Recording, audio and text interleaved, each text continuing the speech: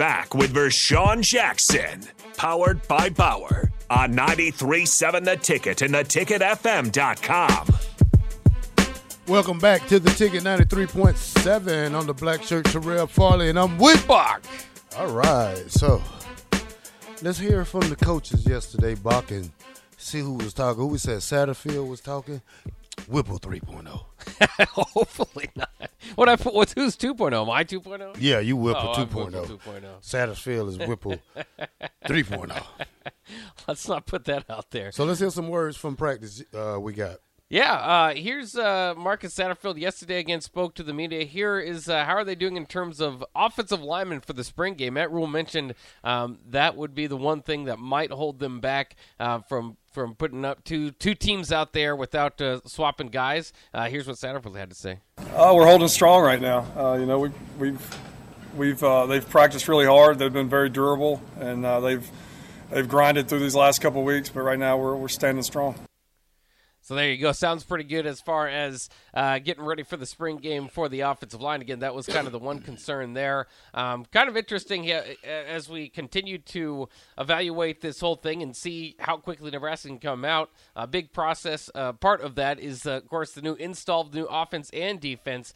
So he was asked, how's the install going on the offensive side of the ball? Yeah, we've got a lot. We threw a lot at them. That was the plan, just to throw a lot of stuff at these guys, see what they can handle. Force them to take notes, learn a lot of stuff on their own, with their peers at night, and then coming in here for meetings and picking up where they leave off. So, we do have a lot of stuff in, and we're anxious to get out there and show what we got on Saturday. It's not too surprising. You wouldn't expect someone to say, not very well. We're going to be better next year, but we'll get it going here. For you, obviously, you came in, and we've noted a few times, didn't start right away. How long did it take you to kind of click? Obviously, defense a little bit different than offense. This was already, the defense was already installed, but for you, it was brand new. How long did it take you to kind of get into the playbook? Well, I think about the third or fourth game. I was real fortunate the first game to have an interception pick six, so that was good. My next game was two sacks. My third game was interception for a touchdown. But so you were doing pretty good with that. I wasn't, like I said, I wasn't the starter, but I would come in on second, third down, and I was more like a dime player, but with blitzes and pass coverage, but they eased me in pretty well, and that was a good thing that Coach McBride knew when I was ready. He probably, after the Baylor or Missouri game, I think he gave me the go ahead. But I knew I was ready. I was very patient with them, and they was patient with me. So it worked out for the better of both of us. Did you get the language right away? I remember interviewing J.D. Spielman a few years back, and he played right away as a freshman, and his next year interview him, he said there were times his freshman season where he was just not completely sure what he was supposed to do on a play, but just kind of best guessing at times, and then by the time sophomore season hit, he knew exactly what he was doing out there. I mean, was there ever in their first few games kind of questions, or somebody would say some lingo you didn't quite get, or did you have it pretty well under wraps to go out there and get playing time? I tell you the truth, Bach, and people will probably be amazed at this, but I don't think we probably only ran about 4 or 5 defenses out of that. Yeah. But I know we ran 11 under. No, we ran a under bubble, over bubble, 11 robber, Viking. We didn't run too much stuff. We manned up on. We played a lot of man because our corners was good, and our safeties would hit you, and plus once but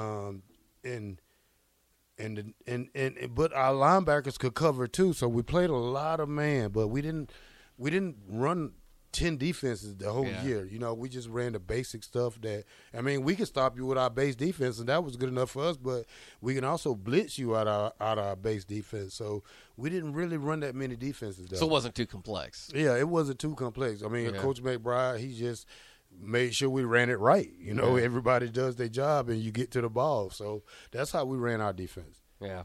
That's interesting, and obviously every situation a little bit differently. But hopefully, and I heard them talking about this the other day. They had Sipple there on the block, and kind of talking about whether it would be good to have a simplified scheme or not. And Sipple, kind of leaning on from what he heard from Coach Bill Bush is if it's too simple, you'll get eaten up by these Big Ten coaches. So you got to find a delicate balance there between make sure you guys, your players, know what they're doing, and don't make it too over simple that the opposing defense knows too much what you're doing. But of course, we think about Nebraska's old school offense. If these guys are going to be road graders, at times the defense knew what they were doing and it didn't matter.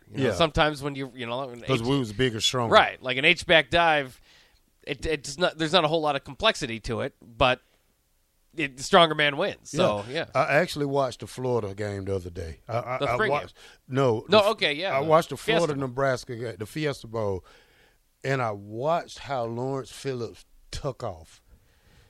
Like the whole game, they couldn't stop Lawrence. I mean, it didn't matter what we did or where we ran, they couldn't stop Lawrence. And then we opened it up with Makovica. Then Tommy runs on the outside. Next thing you know, Lawrence hits with a big counter. And Lawrence is a big back. So a lot of things, they knew where we was going, but they couldn't stop us. Now, like you said earlier, I think we wanted to talk about earlier, how many games do you think we could have won from just finishing the game? So this is the thing, my question. Nebraska needs to finish. We've been a good foot. I'm not gonna say great again because I get chewed out about that by the captain, which my name is the black shirt always on time though. But but Bach, I want to know what's it gonna take for us to finish the game, and this part of that is on Coach Rhule. I said because you got to teach the guys to keep focused. It's nothing but mental with 2 minutes left in the game and you let a back sneak out the backfield. Yeah. That's mental. You could prepare for that the whole game. They could run that same play block the whole game and that linebacker would check them. But what happens when they get to the end of the game for us? Well, and that's the Frost era, and I knew that kind of bled over when Mickey Joseph took over. Obviously, they were able to get a few wins there and wrap it up pretty well, but, that would be something that would be hard to kind of take over in week 3, week 4, and completely fix. But that was the whole era of Scott Frost, was like finding a new way to lose late in the game.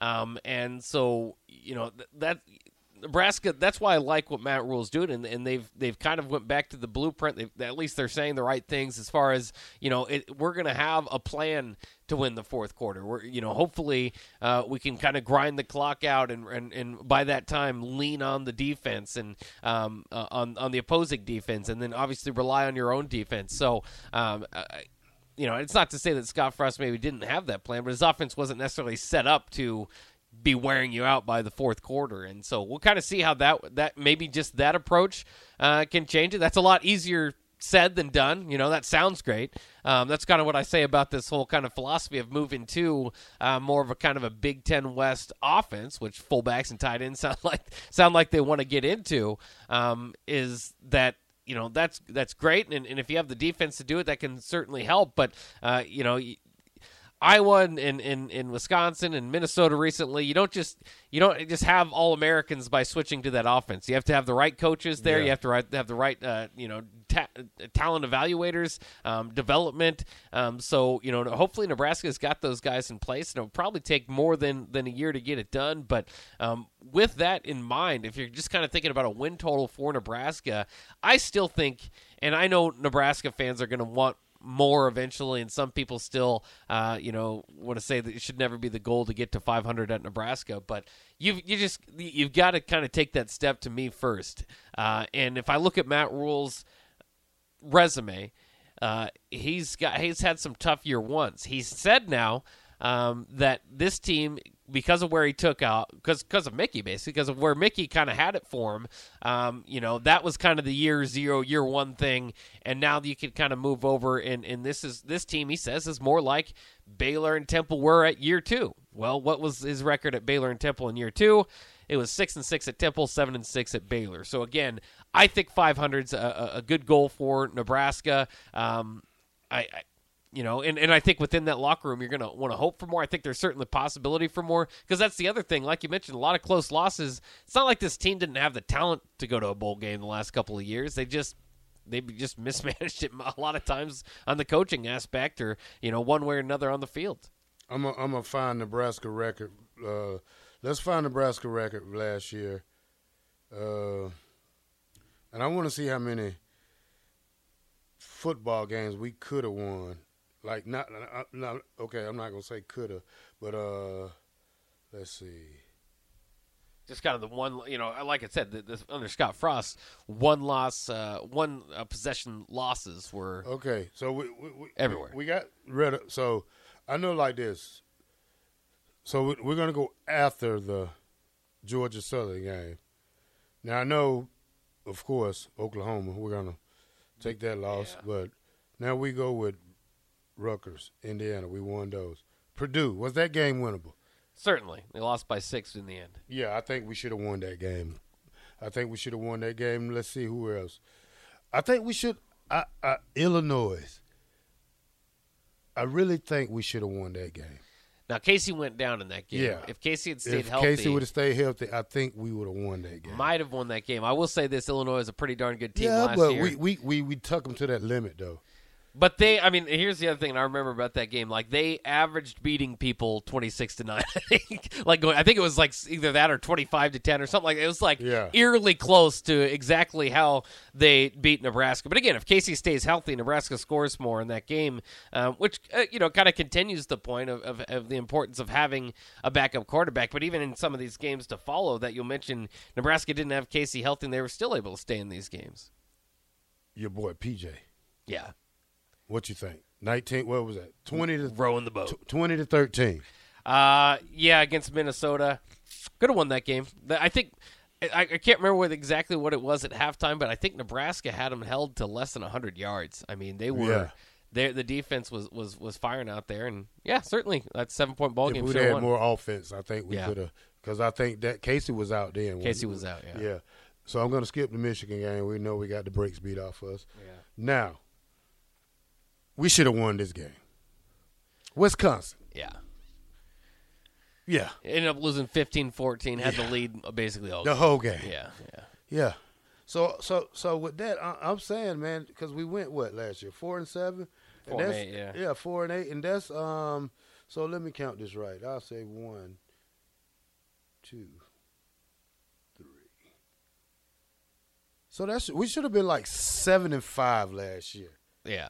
And that would have got us to the Big Ten championship game. I don't think it would have got us to the championship game. I'd have to go back and look, because the Big Ten had a lot of the Purdue wasn't even in the top 25 when they went to the championship game. If you're not giving yourself the Michigan or Illinois loss, if you still give them that, it depends on if you give them Northwestern, because you could give them Northwestern too. I know that was Frost and not Mickey, but. That was definitely a game Nebraska should have won too, especially hindsight knowing that was a 1-11 team. Yeah, and you end up losing by 3. And that's the good thing I like. And Coach Rhule, he should have the guys ready and disciplined enough to be ready for the fourth quarter in these games, and because a lot of battles are won in the fourth quarter, and like I said, Nebraska should have at least won 3 out of 5 games. The close games that we lost by a couple of touchdowns, a point or 6 points or things like that, because, these guys got to learn to go out. Fourth quarter is like me, I never played in the fourth quarter, so I don't know really what it feels like to play in the fourth quarter, but I do know, you got to take the opportunity when it presents itself at you to get in there and handle your business.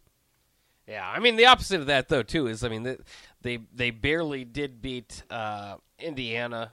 Excuse me, not Indiana. They had a pretty good win there, 35-21. But the Rutgers game was close. You're kind of holding your breath for that one, the 14-13 win. Obviously, the Iowa game came down to a 7-point ball game. So they did win a few one-possession games there, too. So it's not like they were overwhelming in their victories either. But certainly, like you said, I guess the point of that discussion there was they easily could have won 7 or 8 games. Yeah. Yeah. That's what we say. Yeah. So hopefully they can, that's kind of to the point of where Nebraska, where Matt Rhule is picking up, hopefully a lot better than obviously where Colorado's at, but in a lot better position than we had at Baylor and Temple, and hopefully can get this team corrected pretty quickly. All right, we're going to go to break, but before we go to break, I wanted you to come out to Superior Bingo Sunday from 11 to 1. It starts earlier than that, but we're going to be out there signing autographs. You got 5 Huskers, Prince Amuka, Keel Craver, right? Boyd Epley, Keel Craver, Kenny Wilhite. Come out there, buy, trade, take pictures with the boys. We'll be out there for a couple of hours. This is The Ticket, 93.7 on the black shirt. Terrell Farley, and I'm with Bach. And we'll be back.